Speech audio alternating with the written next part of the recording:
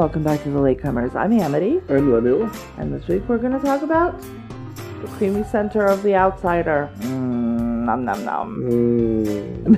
Episodes 5 and 6, called Tear Drinker and The One About the Yiddish Vampire. So those are different titles.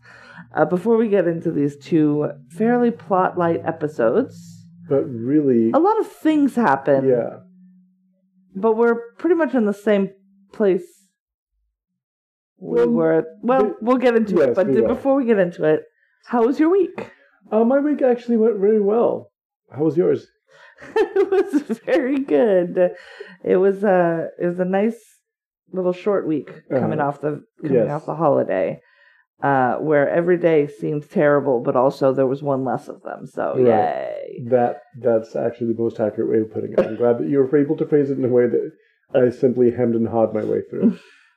No, you didn't. Nobody heard that. So are you ready to just dive into these episodes? I'm ready to dive in. All right. Because there is, oddly, it's light on plot, but not light on incident. A lot. No, that's true. My synopsis is very long here, so I'm going to try not to take too long to recap these things. First episode, The Tear Drinker. Nope, just Tear Drinker. And first aired February 2nd, 2020, and was directed by a man by the name of Igor Martinovich, who was the cinematographer on The Night Of. Oh, okay. And director of this one episode and a TV series that isn't out yet. So this was his warm-up. Well, I've written episodes of a television show that I don't know will ever be picked up. So there's always, I did a lot of work on this, but no one... it's in post-production. It says 2021. Who knows what that really means these days? Yeah, that's true. So, this show is now relying a little too heavily on the cold open some days earlier, back to the beginning. It's done it like 3 times now, and I am over the trope. I am over it. I don't dislike it, but like once a season's good, hey 911, and also 911 Austin, I'm looking at you. Because they do it almost every episode now. Seeing J.J. Abrams try it on Alias. Right. That was, and then you saw it a lot on Lost, which is, where the hell are we and how do we get here? And yes, we have to start everything in media res, except we don't, because we're already in the story. If we're in episode 7 of a thing, we're in media res. We don't need to be in media res. What they used to call television pacing. Although it doesn't make any sense anymore to use it, because it initially was designed to get somebody before the first commercial. So if you watch an old TV show, like, for instance, they used to do it a lot with Outer Limits. You can still see them when it's on Amazon. There'll be a minute-long clip from some dramatic part of the program, and then you go to the credits. And that's how they did it. They didn't write, there wasn't a title on the screen saying, 24 hours earlier, this man was not being eaten by a giant snail. But you were sort of thrown into the middle of that. So, it's completely overused now. I appreciate how well written this show is, but it relies very heavily on that. I wonder why they're setting, and it's not even a particularly exciting intro this time. It's somebody pretty much making a bed and putting stuff on it, and you're going, okay, what does that have to do with anything? And then, of course, later on, this is why the person made a bed. It's almost like Downton Abbey. Yeah. And in this one, the police call out to a dude to put out his gun. Then he proceeds to not put down his gun, and gunshots fire, and then he's got a red rash. And then we're going to find out who this person is. Right. Who, when I started, I thought it was a white man. Mm-hmm. It was not a white man. Because you're truly colorblind. No, deeply not. Don't even like the term, except in relation to, I don't know, your actual... Yes. I don't see color. No, I was like, well, that's not Jack. I think that's a red herring. Mm-hmm. But I didn't see the body being so vastly different from Jack's as to like, oh, it's a totally different race. Mm-hmm. Like, I kind of want to rewatch the beginning because I'm like, was I just so focused on the fact that I'd seen that on Jack before that I just presumed this was a white man laying there? Because it very clearly is a black man later when we see it again. And I'm like, I don't even remember this being, I don't know. It's weird. So, 3 days earlier. Doodly, doodly, doodly. We go back in time. Doodly, doodly, doodly. We see the house. Presumably, this is Heath's mother's house. Mm-hmm. It's got child killer spray painted on the outside of it. And we see Tracy sitting inside. He is smoking. And then he takes out a military uniform and lays it on the bed. And we're like, who dis? I bet he has something to do with Heath Hofstadter because that's the only other black person we've seen. Right. Out in the woods, Jack has a little tete-a-tete with his controller because his controller is like, I don't like this lamp. And Jack is like, fuck you. But also, what do you want me to do? Because I don't want to be on your bad side. Okay. So Jack is an asshole. Jack Hoskins is an asshole. Also, I feel very bad for him in his current predicament. I think that, the actor has done a really good job of making you feel some sort of sympathy for a person who is not sympathetic at all. He doesn't start at all as a sympathetic person. Right. The interesting thing, I think, in his portrayal is the things that he is being tasked to do, I don't think are things that he is morally opposed to doing. Right. He's morally opposed to being forced to do them. Yeah. That's what it is. But I don't know what this actor's been through, but he is able to touch something, like he is able to portray a pain in his eyes that is deep and profound in a way where you're just like, oh, right, but he's still like a person. And this sucks. There are really good acting choices in this series, and he is one of the best of them, frankly. Yeah. Is the fact that he is making you, because we have had a Renfield character in horror all the time. We've had that. That's so we're referring to him as a Renfield character. I referred to him as like the Igor, but that's not even right, really. Although I guess it can be. It kind of is. It's the assistant to either the doctor, the mad doctor, the assistant to the vampire. And the reason why I bring up Renfield is that he's a good example of how not all these people are voluntary. Right. And we don't really get that side of the story. Right. We get Renfield as a normal person very briefly, and then we get him as a person eating flies and spiders. Right. So the jump for how he became that person, we don't really get a lot of information typically in horror movies. Mm-hmm. And so this is very interesting because now we're exploring this guy and why he's going to betray them at some point. He's going to poison the well. He's trying to get in, so he can't even do that from where he's at. It's almost like this entity picked him to do a job that he is ill-equipped for. So now he has to do this job that he's ill-equipped for against his will. And I wonder if it was picked or he was just the guy who showed up at the damn barn. I mean, that's the thing. And drunk. So like, is that there's almost no way to know. Yes, he showed up by himself and pissed on a crime scene. So, fuck that guy, right? Like, on one hand, fuck that guy. But on the other hand, like, he needed an in. Or does he just need legs to walk around and he happens to have this in, so he's chosen, or was it just like random that he got this guy? But yeah, I guess we'll find more of that later on. Yes. And there's a lot of red herrings in this episode generally. There's a lot of hoodie-wearing individuals who are not the hoodie-wearing individuals that you think that they might be.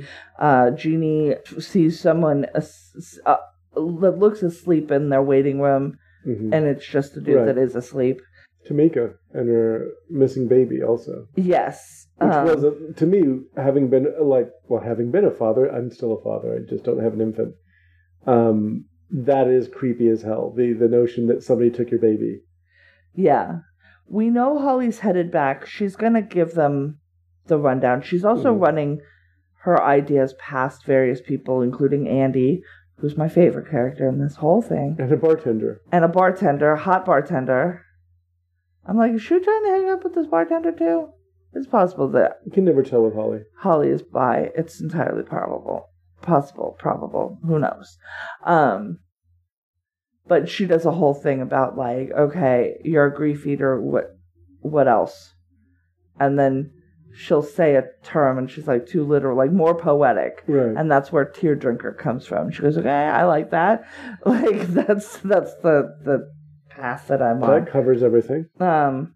Who was going to get you when you, like, who was your boogeyman? Mm-hmm. Because every culture has a boogeyman. Right. Later, Eunice talks about what he was given, his Greek history. There's a Yiddish, in the next episode, the Yiddish vampire is that, like, I think it's Alec Pelly's version of it, where he's like, I mean, I'm not on board, but I'm not on board. So there's a lot of that in the second episode that we watched too, where there's a lot of conversation about how far are you willing to take what she's saying as the truth.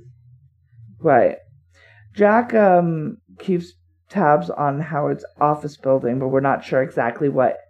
We don't know what his instructions really are. Like, he's bringing lamps and shit into the woods, and deer. Lamps and deer.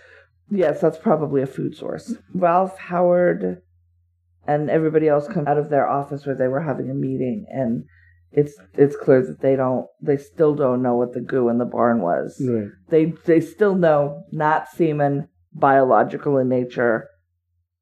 Question mark. Not saliva, probably. Because they were looking for that too. Right. Being that he happens to eat people. Right. So Ralph is getting some of the names that Holly is tracking down. So Terry Maitland ran into Heath Hofstetter. Heath Hofstetter ran into Maria, I've forgotten her last name, in New York a month prior. She's now in prison for killing a little boy, Luis. Ralph is reviewing some of these case files, but isn't like... He's like, I see the connections that you're drawing,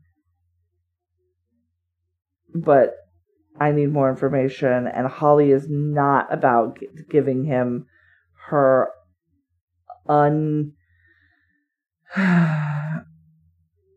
her unformed thoughts, and doesn't want to do it over the phone. That's the other thing. I think she wants to do this in person, even though she definitely doesn't want to do it in person. Right. Because she also really deeply doesn't think that anybody's going to believe her. Which I think is probably extremely triggering for her as somebody who grew up poked and prodded by doctors who didn't know what was quote unquote wrong with her. I have a feeling that a bunch of adults staring at her in disbelief or calling her a liar or a psycho is not her idea of a fucking good time, right? Like, seems bad. We have some flashbacks of Ralph and Jeannie because Jeannie's having trouble sleeping, and so there are these flashbacks of him. Like, she said, she comes home and she's got a headache. She says she's gonna lie down. Go ahead and order, or would you order some food? I can't cook tonight. Right. And come in and let me know when the food is ordered. And then we see what turns out to be a flashback where he goes in and says the food's here, but he is drunk. She won't get out of bed. And it turns out it's a couple of years prior, just post the death of their son. Now, this episode 2, we kind of understand why. So in the book, it turns out their son is not dead. I don't know if they had a son at all, but they are not in this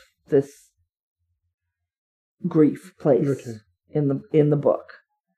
But in the movie, or in the series, we're giving grief from all areas, right? Like, this thing that is feeding on grief this entity is able to get it from literally every single character in the what is Cherokee City. It's a very good development though, because it adds more depth to their relationship. It does, and it also lends some weight to the way that he prosecutes this character in the beginning. Yeah. You know, as a parent of a dead kid, who this person who he suspected briefly was a pederast, coached. Yeah, it's like that lends a lot more to that, to the development of that husband and wife, because they really are the center of the story. Yes, it turns out so we have to give them enough depth to anchor them. Yes, and probably in to the families that he's working out with. Mm-hmm. You know, not to say that you're not going to be empathetic to the families of people of who lose children if you haven't lost your own child. That's a fairly short empathetic leap that humans have to make. Like, I can imagine how terrible that would be, and so I can treat you with empathy. But he's got like that real, like that connection that he had with Holly. With I don't understand how your parents let the doctors do that to you for ostensibly for no reason. You were healthy. Right. You were just you. And they wanted to cure you. And that's like, what the F? So yeah, Holly is drinking at the bar, talking to Sky, the bartender. Boogie, what was your boogeyman? And Sky's like, it was the Babulus? Holly says the words grief eater and says, what's the first thing that comes to mind? And Sky says, tear drinker. And then Holly's like, well, where would you go if you were a tear drinker? And the cemetery. Which is actually a really good place to start out. And then Sky starts being like, is this like hypothetical? Or like, what is this conversation that we're having? And Holly says, I give you $200 to drive me around because her car died. Right. Back at the Peach Crease, the most disturbing named location of all time, Claude is remembering the night that Terry came in and looking at his hand that we think Terry scratched. But we still don't know. We don't know what... definitively, we don't know what happened with that yet. Ginny gets up in the night and gets some water and hears somebody moving, and she thinks that it's Ralph, but nobody responds. At which time, a figure in a hoodie steps out. Ginny drops her water glass, and the figure says, tells Ginny to sit down. She does. And then she says, then it tells her, tell Ralph to stop, or both of you will die. And then we see Ralph waking up Ginny, who is in bed. Mm-hmm. She's cut herself on the glass that she dropped. And she's like, oh, I must have been walking in my sleep. Like, I don't know. When he goes and gets something for her feet, he's asking her about it. And she's like, I don't know. But also, you should drop the investigation. I don't know what happened, but also you should stop. And something really bad's going to happen if they don't. If he doesn't. And Ralph's like, children are dead. Right. So... something bad already happened. You can't stop it at this point. And Holly, well, I won't spoil her presentation, but she does make the very good point that if somebody is warning you off the investigations because you're doing something right. Right. Yeah, if you're being warned off. Right. You're doing something right. You're doing something right. Right, exactly. So Holly goes to the Hofstadter house, takes photos of the outside with child killer on the thing. So then we're like, hey, we saw that earlier in the room. It's all coming around because previously on. And then she finds it all boarded up. She goes inside. She takes pictures of everything and then finds Tracy's closet. We don't know his name is Tracy yet, I don't think. Jeannie tries to tell Ralph that somebody was in the house the night before, and he looks and doesn't see any indentation on the carpet, and it's like, it was a dream, it was a nightmare, it was a dream, which is it's almost a callback to when Jeannie was talking to Glory about nightmares and how they would tell Derek that he was having a nightmare and it wasn't real. And that didn't work. And you had to let them talk it out. You have to believe them. They'll talk it out and then I'll understand that it wasn't real. But Ralph goes full, you're talking nonsense, Jeannie, which is not, don't do that. He's also defending his world, which is rapidly taking new shapes. Yeah. And he says, you still sleepwalk. I think you're looking for Derek. And this is just a nightmare, and you're a hysterical lady, and careful or I'll put you in an institution. He doesn't say that, but that's what it feels like. It's like the crazy woman thing. And it's like, you see her. She's got her shit together. So it's aggravating to me that Ralph would treat her that way. Holly and Skye drive out to the cemetery nearest the Hofstetter house, and she finds the graves of the sisters. Their mother's grave is nearby, and Holly is like, I think that this thing wants to take the whole family. Like, if as much of a family as it can get, it will take.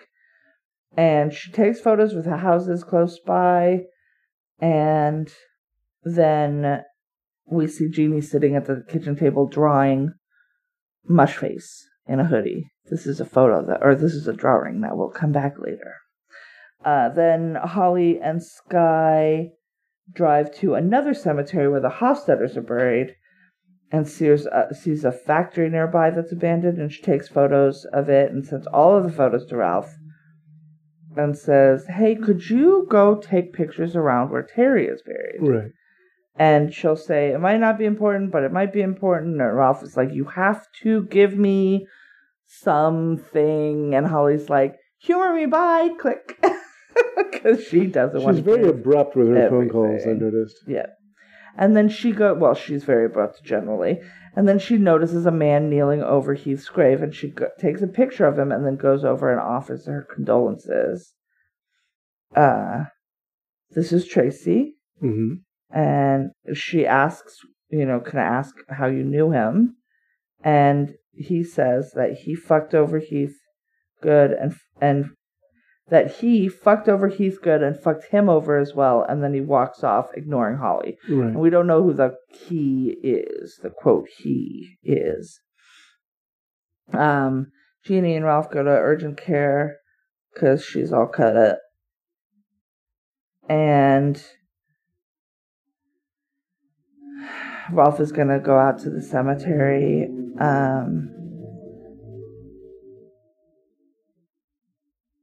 And he doesn't know why he's doing it, but he is doing it.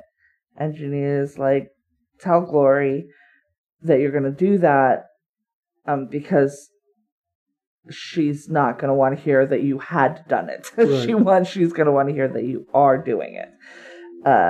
And she's like, well, I'll let her know then. Like, Jeannie is all about including Glory in all of the aspects, which I get why she's doing that, but I think at some point it's going to do more harm than good. Maybe next episode, right. I think. And she also gives him the sketch that she made, and Ralph looks at it and recognizes it. Oops, but we will come back to that later. And then he calls Eunice, asks him to check Claude's fingerprints against everything they have on Terry's homicide, because he thinks that Terry scratched him, and he doesn't know what that means, but he does think that it happened. And also says, send me a mugshot of Claude. Poor Claude. Later, they all meet together, and Eunice and Ralph drive out to the cemetery. Eunice is like, fingerprints don't match. Don't know what it was all that about. Ralph is like, look at this weird drawing my wife did. Probably a bad dream. And Eunice was like, my great-grandma had a dream. And she had a dream about one of her sons dying in the war before she got the news, and that's how she knew that her son died the day before her son died. And dreams are messages. So he's literally like, could have been a dream. Also, doesn't matter. Right. The result is the same. Like we've been talking about, I've been saying it a lot, a psychosomatic reaction. It doesn't matter if my cramps are caused by a depletion of salt or a psychosomatic reaction. The effect is the same. The leg cramp is happening. Whether it's a mental or physical cause, it doesn't change the fact that that's what's happening. So Eunice is like, you should listen. Also, they're still off duty, right? Ralph is still on administrative leave or whatever they say about cops who are getting paid but not working, but he's still working. So it's a good job if you can get it. And then they arrive at the cemetery. Glory and Jeannie are already there. Glory is complaining because the temporary stone hasn't been placed for Terry yet. And Jeannie finds a wooden post that's been defaced and hides it from Glory. Doesn't say, oh, it's over. Here's the temporary thing. She just is like, nope, it's not over here. Don't know.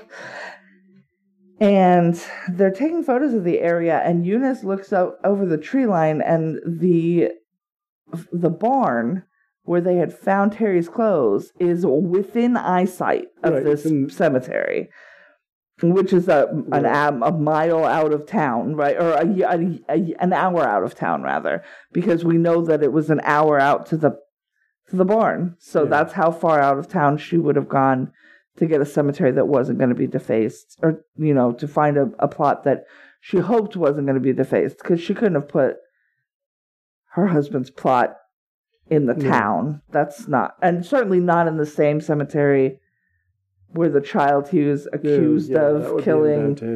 It's just not, there's no winning for her there. We've got a christening party, which is a good time for adults and an okay time for a baby who doesn't know what's happening. Will not remember or doesn't care. Yes. And Ralph and Jeannie and Jack are all there. Jack's drinking ginger ale. Says that he's taking a break from booze. Ralph asks Jack if he saw anything in the barn that anybody might have missed. Jack's like, this isn't your fucking job. Like, you're not even working. Yeah. Get off my nuts. I'm the one working on this case. I don't need to report anything to you. And then Jack refuses to hold the baby, and Tamika doesn't like that. And Jack goes to leave, and Tamika follows him outside. And she's like, "You're being more of a fucking asshole than usual. What the fuck is wrong with you?" And Jack goes from, "I don't want to do it because I don't want to hurt him, and I might be coming down with something," to, "I'm fit as a fiddle. There's nothing wrong with me." Right. And she's like, "You literally just said you were coming down with something. Like, what the fuck is going on?"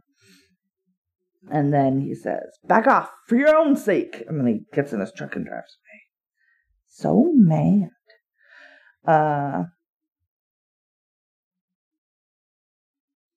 Let's see. Holly calls Ralph and is pretty vague. She's not surprised that the barn was close to Terry's grave.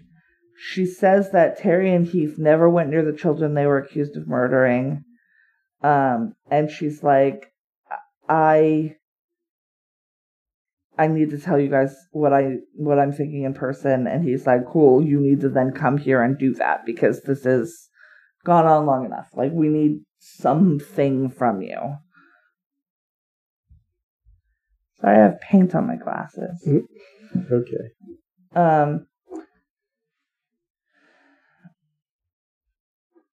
That night, we see Holly watching a horror movie in her bed, and Andy calls from the bar downstairs and says, "Do you want to come get a drink?" And she's like, "Come to my room, it has a bar." And he's like, "Yep." And he does. And They go over some of the things that she's been done at Heath's house, and talking about remorse, like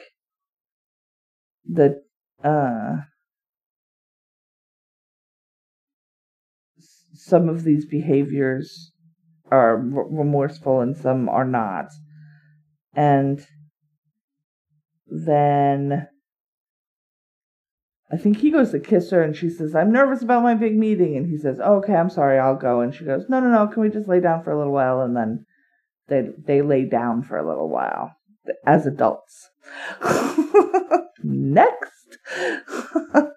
Then we see Tamika in her house and she hears something moving, and she gets up, draws her gun, and goes to investigate and finds a creature standing over her baby's crib.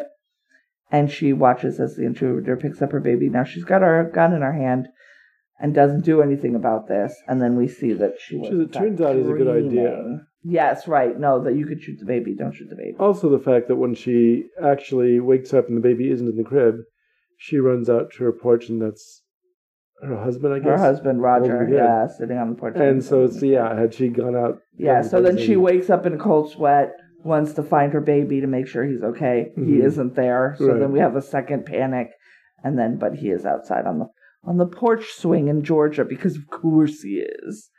And then we see Holly gently kissing Mr. Andy. And then she leaves for Cherokee City. I think she gets on a bus. She gets on the bus because that's important later. Bad things happen. That's right, because her car is... It died. It just died. It died on the road, which sucks. Jack goes back to Ralph's house and basically is like very contrite. "So I'm sorry I snapped at you. I've been under a lot of pressure, this, that, and the other. I want to help with this investigation that you're doing." And Ralph is like, I mean, right now, Terry Maitland case is closed, right? They just closed that fucking case. They were like, he did it. We're done. We're not. So they're just a bunch of concerned citizens, basically, right? Right. And then Ralph is like, "All right, so I'd ask you if there was anything weird at the barn. Do tell." And we see Andy waking up, and Holly left him a cute little note, which is nice. And then we see where we started. Tracy, the young man who knew Heath somehow, it turns out it was his cousin, is sitting in a running car and takes a gun out of the glove compartment. He gets out and approaches a nearby truck that he's been watching. He grabs the driver, shoves him to the ground, and holds the gun to his head. And then Tracy realizes that this is not the person that he was supposed to be targeting. The driver asks what he wants. Oh, no, this is where Holly is driving. She comes to a traffic jam caused by the police dealing with Terry. Yeah. Or not with Terry, with Tracy. And the train is crossing the tracks, and it's a whole situation. And as she's waiting, her car just dies. And as they all start going, she just can't. And I'm like, oh, that's the fucking worst. Andy is dressing and leaving Holly's room, and he finds Holly's list of timetables of the murders. So, like, Maria to Luis on this date, and then Maria to Heath to Terry on this date, the murder dates. So he takes that with him because he's also a detective. Hey guys, remember, he was also a detective. Now he's a security guard, but he used to be a detective. We see the police surrounding Terry, telling him to put the gun down. The driver warns Terry if he shoots him, the police will shoot him. And then after a moment, Tracy drops down, tries to fire at a SWAT officer, and they open fire on him. And then we see Andy investigating on the computer. And And we see Holly getting in the tow truck. And then the police confirm that Tracy's revolver was unloaded. Mm-hmm. So they figure that he was a suicide by cop. And then there's those blisters on the back of his neck, which let us know that he was a victim of this El Coco. Then we see Ralph sitting in Derek's room. He lies down and tries to sleep, and he has a dream about Derek coming in and telling him to look at him. And when he does, Derek tells him that he needs to let him go. And that is how the episode ends. So how did you feel about that? Because that was a lot of... That gets a lot of play in the next episode. In this episode. And then there's a lot of sort of, the pitch in the next one. Yes. Yes, that's right. Yeah, this is a lot of... Well, what if it's this? And what if it's this? And what if it's this? And the next episode is, it's this. And a bunch of people going, no, it isn't. But maybe, though, it is. Well, Holly is actually tracking down the only logical solution, and it's very illogical, is the problem. So it doesn't really even appeal to her. She's got the Sherlock Holmes, when you... Eliminate the impossible. Whatever remains, however improbable, must be the truth. Yeah. No, I memorized that one. Yeah. Big fan. So that's what Holly's going on, but she also knows Ralph made it pretty clear that he's not into it. He won't be into it. Right. But there's not another explanation. So yes, so the next one is where it all kind of comes to a head, and Julianne Nichols gets a very a heartrending scene where she screams at them. Well, I think that's the reason why I asked at the time yesterday when we were watching it if Cynthia Erivo was more of a stage actress or a film actress, because she's doing a really good job. Well, I think you had asked me singer or actress. Right. And I was like, she's a stage actress, which often requires the voice, which she definitely has. But actress. She's an actress. This she's not a Jennifer Hudson. The scene that she has to do in here, in the episode, we're talking about the one about the Yiddish vampire. Yes. Sounds like it should be an episode of Friends. Yes. She has to... I thought about the pressure on an actor for a scene like this, where you have to stand in a room and say something absolutely absurd with all the gravity you can muster and put a lot of emotional context behind it. Yep. And also the fact that... And in this case, you're getting pushback. But it's not like just like in a Marvel movie where you're just saying... bananas shit, but everybody's on board with you. Right. Well, you also have a room full of people, of really good actors. Yes. There's no weak spots in this bunch. Having to interact with you, and you're looking at them in the eye and doing this scene and having to stay inside of this reality. And with a Marvel movie or a Godzilla film, there's a giant atomic-powered dinosaur and he's coming to San Francisco. All right, what do we do next? That's the kind of thing that you can do there. This film takes place in what's our reality. Nobody wants to believe that Coco exists.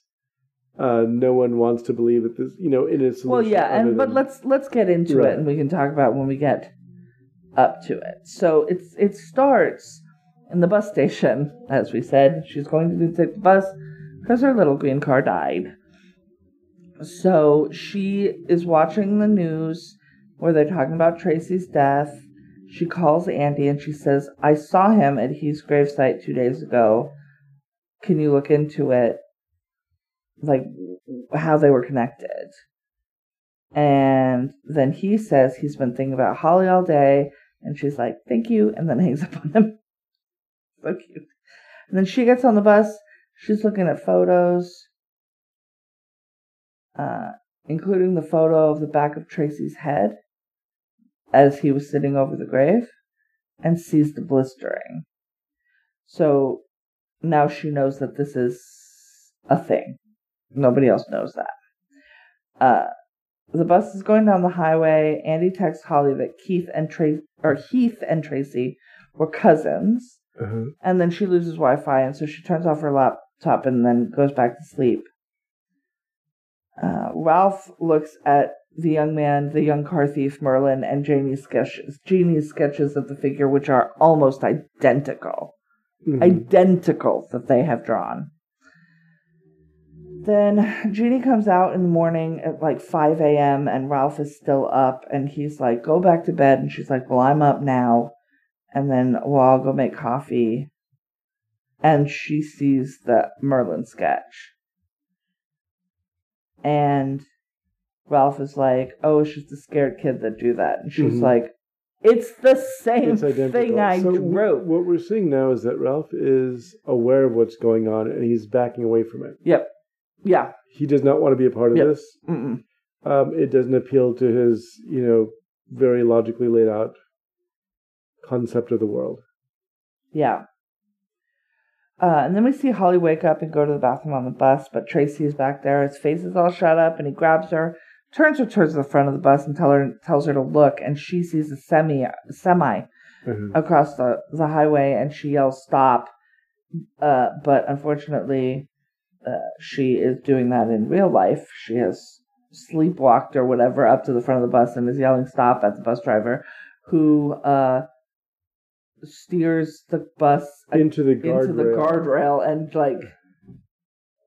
there's a lot of damage to that bus. It's full of sparks. It's torn up the side of it. I don't even know how they're going to get the luggage out, frankly. Yeah. But I don't. It's not I feel good. really bad for the bus driver who just And then she's like, I must have had a nightmare. And they didn't leave her on the side of the road, which is good, but I could have seen that happen. And then they continue along.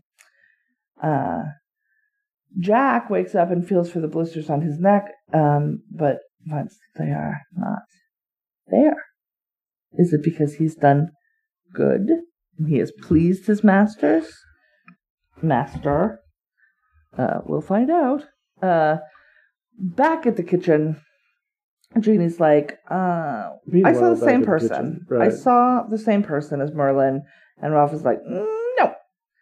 And then Jeannie basically invites herself and Glory to this meeting with Holly. She's like, and you should have Tamika come and Jack and literally everybody. She's turning into a picnic. Literally everybody. Frankly.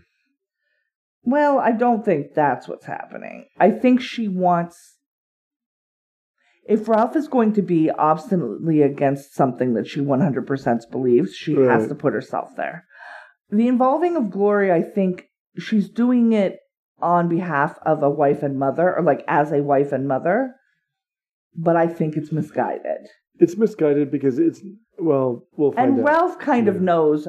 I'd kind of really like to know what she's going to say before we say anything to Glory, and it turns out Ralph's right. Ralph is right about that. 100%. Ralph goes to his shrink. It's still not going super well. He's still in denial about all of the things. And he says he saw Derek in what he says was a dream. Back on the bus, Holly gets a call from Andy. He says that they found the Williams sisters' fingerprints in Tracy's car. Tracy dated the older sister, and Andy suggests that Tracy was an accomplice in their deaths. Because Tracy is the accomplice piece of the puzzle, right? Jack is the accomplice piece of the puzzle. Ralph gets home, sees the sketches of the figure taped to the wall, including the new ones that Jeannie made from Jess's description. So Jessa had described, looks like her dad, kind of looks like he's... Jeannie, in inviting Glory to this meeting, also says, hey, I wouldn't ask, but I think it's important. Basically, can I do a sketch artist rendering of the melty men that Jessa has seen? And she makes 4 more pictures, I think. I think it's 4. Starting with looks like daddy, and then goes to has holes for eyes, which is upsetting. Jack picks up Holly from the bus station, introduces himself, explains that Ralph asked to pick him up. They go to a diner And Jack says he's new to the investigation and prods Holly for the information that she's going to give. And she's like, nope, I don't feel comfortable. Well, she also has a bomb to drop on them, but she also shows herself to be really intuitive.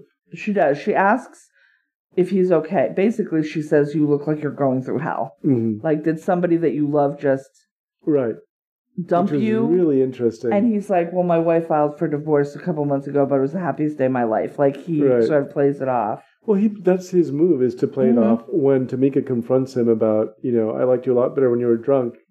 And his response is like, so do I. I like you a lot better when I'm drunk.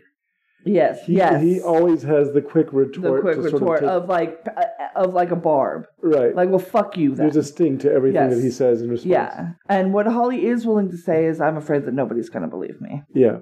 That's what she's willing to give to him. And Jack's in the bathroom. He throws some water on his face and sees the word "stop her" red rum style behind him on the door in blood. And then they go to the meeting at Howie's office, and Alec points out all the Holly's not there yet, so it's all the dudes, all the guys working on the case, right? Pointing out the evidence, pointing to Terry. Jeannie notes that Terry was in another city.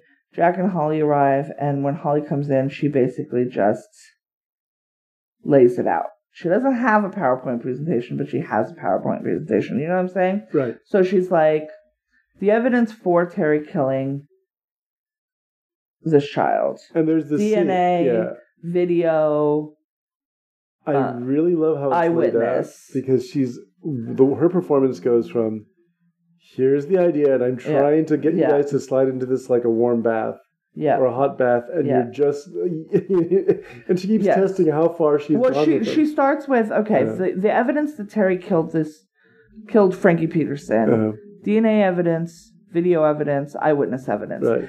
The evidence that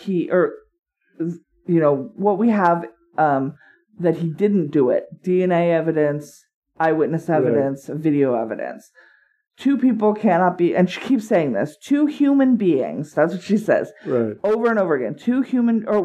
A human being cannot be in two places at the same time. She keeps saying that. She says it over and over again. And then she talks about 27 days before this happened, these two people crossed. Right. 24 days before that happened, these two people crossed paths. And then she says, I think all three supposed killers were the victims, and all were selected. And for lack of a better term, she refers to this killer as El Cuco, a real entity that kills and eats children. Eunice is like, I know about El Cuco. Like, I am familiar with that, and I don't like it. Crosses himself. Yes, crosses himself, right. Like, oh no, I didn't expect that to be coming out. But and then Howie tells Glory that she doesn't have to listen to this garbage. And Glory's like, let me hear the rest. And Jack is like, hear her out. Like, she's clearly laid this all out. Holly says that whatever the presence is, it's evil and it's real. And the key to stopping the next murder is not who Maria talked to, then who they talked to, and who they talked to. We don't need to go back. We need to go forward. That's the only way that this is going to stop. All we're going to find out going into the past is what had happened. And that's what Holly's already done. She's reconstructed as far as the last three victims. Right. And she mentions that I can go back to Egyptian times. We could go back literally to Mesopotamia and try to find out how it started. But that's not going to help us. Or we can go forward and go, here's what we know about it. We know that it's vulnerable. It's not invincible. Before that, though, before she gets that, she says, we need to see what they plan to do next. Right. At which point Glory stands up and loses her goddamn mind. She's just like, are you fucking insane? Right. Your plan, what you've been doing this whole time to exonerate my husband, is to figure out the boogeyman's next move? Are you... fuck you, fuck all of you. And she storms out. Like, she's pissed. And Howard goes after her. Ralph and Eunice... And then that's when it sort of splits, right? And then they come back a little bit. Holly does say, there's a sense that this is there's vulnerability here. If it wasn't vulnerable, it would not need human assistance. Yes. It would not need, and it would not be trying to warn us away. Right. That's because a big it really has piece of it. nothing to lose. Right. Really, if it's indestructible, it has nothing to lose. It just does what it pleases. It does what it pleases, and it doesn't give a fuck what we do, because it's not going to matter. Right. But the fact that it's trying to get us to stop following means that there's a pragmatic reason. So Ralph and Eunice leave together next. Eunice thinks that Claude would be the next target, El Coco's next target. Ralph doesn't believe anything, and he takes off. In the conference room, Holly tells Jeannie that everyone in the related families has died. She figures that Tracy was involved in the Williams sisters' murder, that he was somehow driven to help El Coco when it had taken on Heath's appearance. And Jack looks at Holly's evidence and listens, and then winces at renewed pain in his neck, and stop her, fucking Harry Potter style, appears on the back of his hands, right? Oh, but only he can see the words. Alec and Howie downstairs. Alec's like, I don't believe her, but I don't not believe her. And basically he's like, myths and legends have always happened, and we now look and go, well, they didn't have psychology, they didn't have these understandings of medicine principles and physics principles and these things, so they mistook humans for demons. Right. But what if now, with all of our science, we mistake demons for humans? And he got real into myths like this at one point. So he has some knowledge about how prevalent they are. They're on every continent except Antarctica, because there weren't people on Antarctica. Howie isn't impressed and just walks off. So Howie's basically right out. Gloria is right the fuck out. Ralph is out. But Jeannie, Alec, Eunice are all, and we know Jack, are all open-minded enough to be open-minded to the possibility. Jeannie gets into the car with Ralph, at which point Ralph is like, I should have fucking vetted her. I shouldn't have let her talk. And then she's like, shut up. And Holly's like in the back seat. Right. And she's like, I said she could stay with us. And Holly's like, I'll stay in a hotel. And fucking Ralph is like, wouldn't hear of it. And it was just like such a, we're in Georgia, this is a bless your heart moment. Right. Like, he just wants to yell, fuck you, but he can't because they're in Georgia and you don't do that. And then Jack also goes home. When the Andersons get home, Jeannie takes Holly to the guest room, or says, shows Holly to the guest room, but before she goes, she sees the we're up to 5 drawings that Jeannie has done, and Jeannie and Marlon have done. I think that was actually a good moment for her, because it shows that she's moving in the right direction, despite what the others think. Yeah. Because her first response is to go, why wasn't this in the meeting? Why didn't you bring this to the meeting? And Jeannie was like, oh, I should have. And Jeannie explains what they are, and Holly's like, oh, well, this explains the time. Like, there's 24 to 27 days between the killings, and she didn't know what that time was, and the time is the transformation. Right. The time is from one form into the other form. And then Jeannie talks about how she thinks they were in the house. It was in the house, and it was sitting right here. And Holly was like, did you take prints? And Ralph's response is, I looked at the indentation patterns in the carpet, and it didn't seem like anybody was there. Which is a long way to say, I did not take prints. And right, so because she's her like, immediate response is, so your answer is no. And then, do you have Scotch tape and pens? And she makes basically a UV light over her cell phone, and the back of the chair and the table all have, goo. And she's like, you need to take a sample of this and get this to the lab. What have they said about the goo that was found in the barn? And Ralph is like, yeah, that it's biological and also that we don't know what it is. And she's like, so what's going to happen is they're going to run so many tests, not be able to figure out what it is, chalk that up to contamination and just chuck it out and just be glad that they're done with it. That's what's going to happen because it's not human. It's not from this world, even though it's probably from this world. It's just not. Has ever read reports about the paranormal, UFO sightings, ghosts? There'll always be the running into the inconclusive results thing. Yeah. And so what I appreciate about the way that she snapped at him is that she goes, that's what happens when you run into stuff you don't know. You kind of just throw it out and don't pay attention to it anymore.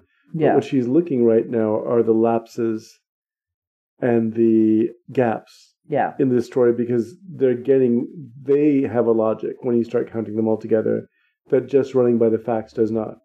Yeah. Then we have a couple of intimate scenes of Glory and of Jack. So Glory is at home, and they're kind of intercut. Glory is at home, and she takes out some of Terry's clothes, and she smells them. And then she's taking them out and putting them on a pile on the floor.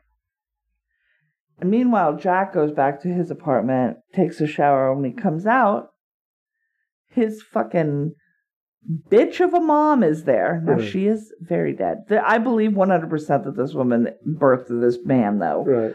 Right. And proceeds to, for what appears to be the next 12 hours, get his ass kicked by a ghost. Which is funny because she flies at him like the terrifying flying squirrel. She flies right at him, takes him down. Just lays like a Jet Li ass whooping on this guy. Yes, and we see scenes of him just being thrown around by nothing. We see scenes of him being beaten by his mother. Right. And we see scenes of... and then finally the next day when we see there's blood everywhere. There are bloody handprints like on doors where it's clear that he was holding on and getting ripped off of them. It looks like one of his orbital sockets is broken. Like he can't even open one of his eyes.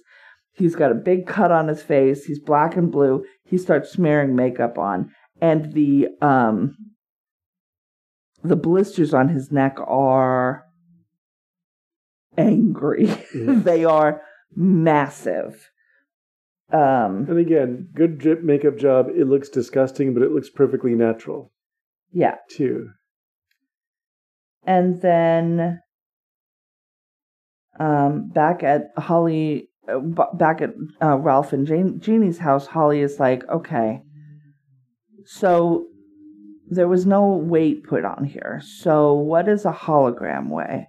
Maybe it can't travel, but it can project its image to you.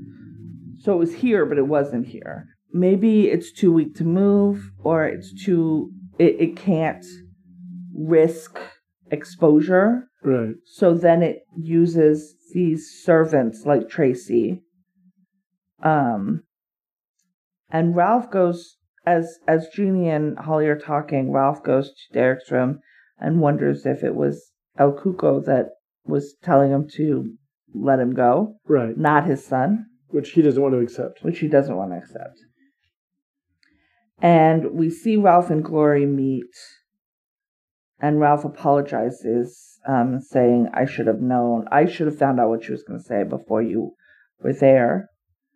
And he's like, we're going to find the real killer. And Glory starts breaking down, like, what if... Like, we shouldn't have to work so hard to find if he's innocent. To prove his innocence. So what if he did this? And Ralph is like, he didn't do it. Moment of the show, really. Yes, is her. She's great in that scene. Yeah. And Ralph is like, finally, his gut is telling him, I don't think he did it. Something else did it. Somebody else did it. He doesn't say something else. Somebody else did it. And we're going to find out. Then we see Claude at the strip club. He goes over to break a fight, and one of the men slashes him with a knife, which is wild. And then Claude starts going apeshit on the man when he gets pulled off by a big security dude that's like, you're on parole. You got to stop hitting him. I'm like, well, hey, security, where the fuck were you when he got slashed by a knife by this patron? Like, are you, what the fuck? But this totally looks like the kind of place where the patrons all carry knives. Maybe, yeah. And probably so he's like, go out and chill out. And so he goes to his car and then drives it away. And Eunice is like, got eyes on him because Eunice is like, are you the next one? But here's the thing that Eunice is unclear about, or like, that makes it a little bit weird that he's watching Claude. It's not Claude. And it won't take over Claude's life. While Claude is off doing something else, he's going to kill kids and leave Claude's DNA everywhere. But watching Claude is not getting close to El Cuco, right? Right. Because it's like in a lump in the woods, but only Jack. Ralph gets home from Glory's place, finds Holly making tea, and tells her it's not his decision to fire from the case, and complains that she gave a name and resume to the unexplained. And Holly warns Ralph that if El Cuco is trying to stop them, it wouldn't be so if they weren't right? Like, yes, we're on the right track. Why is it trying? And if it wasn't vulnerable to them. And she's like, you're the one that it would go after hardest. And she's like, what did it say to you? And he's like, it wasn't him. So he's already got an answer, but he's denying that it's the answer, even as he's giving lip service to the fact that it's the answer. And he says, Derek said to let me go, or let him go, and he didn't tell Jeannie. And Holly's like, okay, and she goes to bed, and Ralph keeps saying that it wasn't him. Mm-hmm. It wasn't him. It wasn't him. Then Ralph and Jeannie are in bed. Like, we see this scene, this montage of them through the night facing each other, facing away from each other, holding each other. It's a really nice little, it's like 30 seconds, but it's a nice thing there. Holly prints out photos of Tracy's neck with all the blistering, and the next morning Jack wakes up. He's had just a shit kicked out of him for ever, apparently, and you just hear him say, okay. And Holly's getting dressed. Jack calls Holly and is like, I hate the way that you were treated in the meeting. I think I can give you something tangible out from the barn. They didn't take everything. And she should come see it for herself. Holly gets the car and goes to pick him up because she's like, I don't trust other people driving because I was almost in a bus accident on my way here. No comment that it was my fault, but whatever. And he's like, okay, well, that makes sense. Well, she's now coming to believe that from what she told Ralph, that they're being attacked. That they're being attacked. Psychically attacked on some sort of intangible level. Yes. Yeah. So she wants to drive. Mm-hmm. And so he gets into the car with them, or with Holly. And, you know, she looks at him and he's like, you should see the other guy. As they're driving, she says, can I do something for you? You'd look a lot better without the makeup. Like, it's distracting. Right. It looks like you've covered up your face with makeup. And so she grabs a pack of wipes and goes to take one out, but she, like, drops it in the wheel well of the passenger side of the car. And he, like, bends down to get it, and she sees the back of his neck. The blisters. With the blisters. She says then, oh, I forgot something at Ralph's. I want to go get it. And he's like, no, we should go ahead and continue on to where we're going. It'll be fine. And he like turns the steering wheel so that they're going down the road that he wants them to go down, which is creepy. And I didn't like it. And then that's where we leave it. We're on a drone shot looking down at the intersection where they're turning away from town and Salvation. So funny that that's a thing now, drone shot. It is a drone shot. That's what it is. So that's the end of this episode. We are left very much on a cliffhanger that we haven't, like, the likes of which we have not been really left on previously. Because we know right now Holly is in extreme danger. And she knows that she's in extreme danger. And she knows she's in danger, right? Which is always nice. Mm-hmm. There's the trope that that the character's in danger right before, before they know that they're in danger. I don't like when that is kept up for a long time. It's like watching horror movies and seeing the heroine put on a pair of jeans. Like, great. We've got someone who's thinking. I appreciate it. Right. I remember John Carpenter when he was doing Halloween, how good he was at foreground, background. Like, Jamie Lee Curtis is in the foreground. She thinks she shot Michael Myers. Then you see him pop up in the background so that she's not aware that he's creeping up behind her. And this is a moment where Holly is, like, she intuited something's wrong with this guy from the beginning. Yes. But when she sees those identical blisters, then suddenly it's like, oh, no. Yes. She's in the closest proximity that any of them have now been in knowingly to this thing. And she knows that he's probably capable of murder.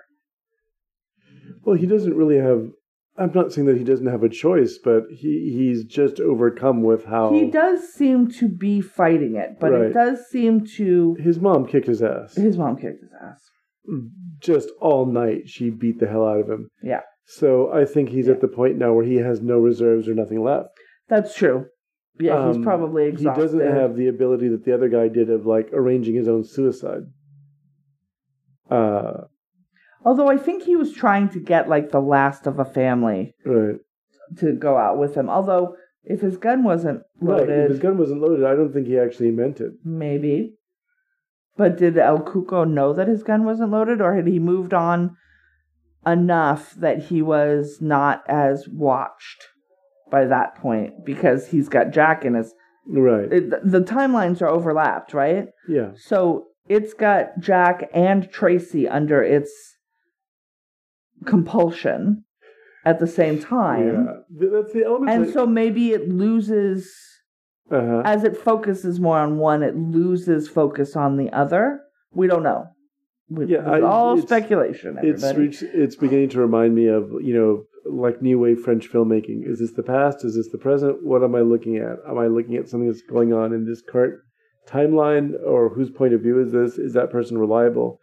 So there's a little bit of that. Not so much that it's distracting. You can't tell what's going on. Right. Yeah. So a lot happened. I have a feeling that the next episode, In the Pines,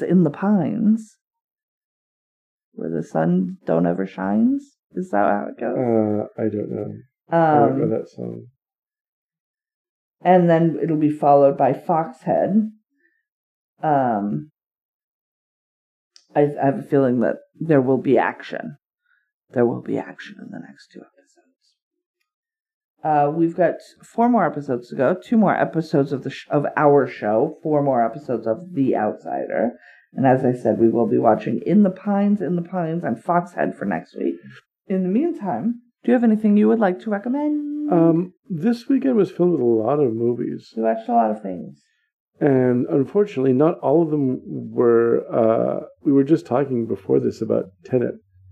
And that's another thing that we came late to.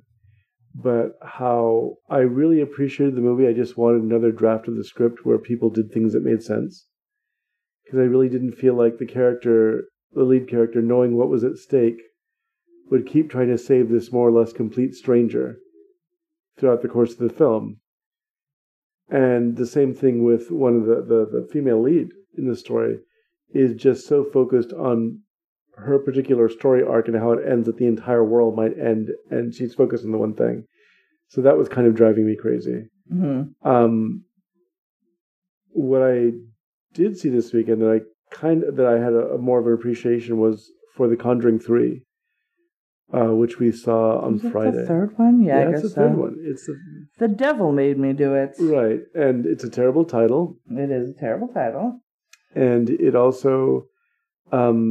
I have no idea about the historicity of the story. Yeah. And I don't care because that's not what I'm here for. I'm not watching a documentary. But yeah, as a story, it was well told. There are some gaps in it, like we never get back to the court defense case of The Devil Made Me Do It possession. They bring it up briefly in court, and then Well, it didn't work. You got 5 years. Right, but at the same time, we bring it up in court, and then we never address it again, and the only time we go back to court is the sentencing. Yeah. And I'm like, well, wait, I want to know the thought process of the judge, and what did they act like when they heard this, and there is the only thing that we get to answer that is a brief clip, and I think it's Tom Snyder talking to the actual Warrens about the possession defense. But it really isn't covered in any kind of detail. Other than that, though, it's a good, creepy movie, and there's some really weird moments. There's a moment involving crawling through a crawl space full of rats that I think worked out better than a jump scare, because I've been in a crawl space before, and that's the big worry you have. That suddenly you're going to be assailed by rats on every side. But there's characters that get built up. There's some interesting set pieces, and it all sort of worked together as a film. So I appreciated that. It's pretty good. Yeah, it's one of those. If you like the Conjuring movies, you'll like this Conjuring movie. It's pretty. Right, but typically what comes out of their movies is that there's some thought put behind them. There's some thought with the characters. They're generally higher quality horror movies than what you're getting with, direct-to-cable. Did you see anything this weekend that was particularly entertaining, or I think you could recommend? I think I will recommend 2 things. Okay, one is, well, I mean, if you like Christopher Nolan movies, go ahead and watch Tenet. It's an entertaining watch. You won't understand it because Christopher Nolan didn't understand it, so you won't win this. It's funny because I was like, okay, I totally get this aspect. It's time traveling stuff, but not really. But then it is later, and you're like, well, you talked about one aspect of something like time travel, and then all of a sudden you're just straight up doing time travel and not talking about how that's possible. And I'm just like, those are different things. It's basically a giant turnstile. That's how you travel through time. Well, except that turnstile wasn't supposed to take you through time. It was just supposed to invert you from this moment. You're taking it too soon. So how do you go back 14 days? That's what they told me in the movie. Yeah. So, but it's a fun watch. I liked it, and I didn't have a problem with any of the effects. And it did win a Production Design Academy Award. Raya and the Last Dragon is out for free now on Disney+. So Tenet is available on HBO Max for subscribers. Raya and the Last Dragon is now available for free to Disney Plus subscribers. It had been rentable previously. Y'all, I did not know that the dragon was a character, and it's played by Awkwafina. That's not really a spoiler. You find out pretty quick, and it's a whole movie type of deal. Super cool, super fun, beautiful to look at. Yes, it is. Absolutely. Very, very beautiful. Also, no love interest. So, 2 thumbs up from me over here. Who doesn't need kids' movies to have romance plots in them? And the other thing I would recommend for when the kids are not at home, I watched all of The Mayor of Easttown, which is also on HBO Max. So what is it about? What's the plot? It's a murder mystery. Okay. Set outside of, or set in Pennsylvania, where they say water. The accents are a whole thing. It's Kate Winslet as a detective, and there is a crime that is tearing a small town apart. It's called Mare, M-A-R-E, like a lady horse, of Easttown. Please know that Kate Winslet's character's name is Marianne. She is the mayor of which we are speaking. So she is the titular character. I thought that the show, for the first 4 weeks it was on, was called Mayor of Easttown. It's not. And then when I found out it was Mare, I thought maybe there were horses involved. Y'all, it's not. It's her character's name. I just want to let you know that so that you're aware going in. And Julianne Nichols, Glory, from the show that we are currently watching, plays a pivotal role in that show as well. And she is excellent, as is Jean Smart, as is Guy Pearce. I'm not going to give that spoiler. I got a little spoiler about the Guy Pearce character from the Daily Zeitgeist, and it didn't ruin anything for me, but I'm not gonna give the spoiler. As is Evan Peters. Like, it's a really good cast. But yeah, gritty small town crime drama. 7 episodes, 7 hours. So I watched 4 of them last night after I went to bed after we watched Tenet. So I watched them till like 2 a.m, and then I finished it this afternoon. Wow. So I'm tired. So overall, it's very good. I enjoyed it very much. Okay. Yes, I think it's very good. I believe it is based on a book. Is the book about horses? No, the book is about the person that I've already described. Okay. I don't know what to say to you. Oh no, I guess it is just... Or Nicholson, Julianne Nicholson. I always get her name wrong. It's just a show that was created. So, suburbs of Philadelphia. A detective named Mare Sheehan investigates the recent murder of a teenage mother while trying to keep her own life from falling apart. Well, there you go. Told me everything you need to know. And where's it available? It's an HBO Max joint. So, I recommend that. Those are the 2 things. Raya and the Last Dragon. Okay. And Mare of East. I liked Raya very much, too. That was a really fun movie. Next week, 2 more episodes of The Outsider. Okay. And then the following week, we're going to wrap up The Outsider. It's coming to an end. Oh, no. Until then, if you have questions or comments or concerns, or if you want to second Lemuel's idea that the next thing we talk about is... Heroes. Which he just brought up, and I was like, oh, maybe that's a thing. Right. You can email us at latecomerspod@gmail.com. You can tweet at us at latecomerspod, or you can find us on Facebook, Latecomers Podcast, in the search bar. Until next week, I remind you, please take your medicine, and if that medicine includes a vaccine, more power to you. You should take it already. And we remind you, better late than never.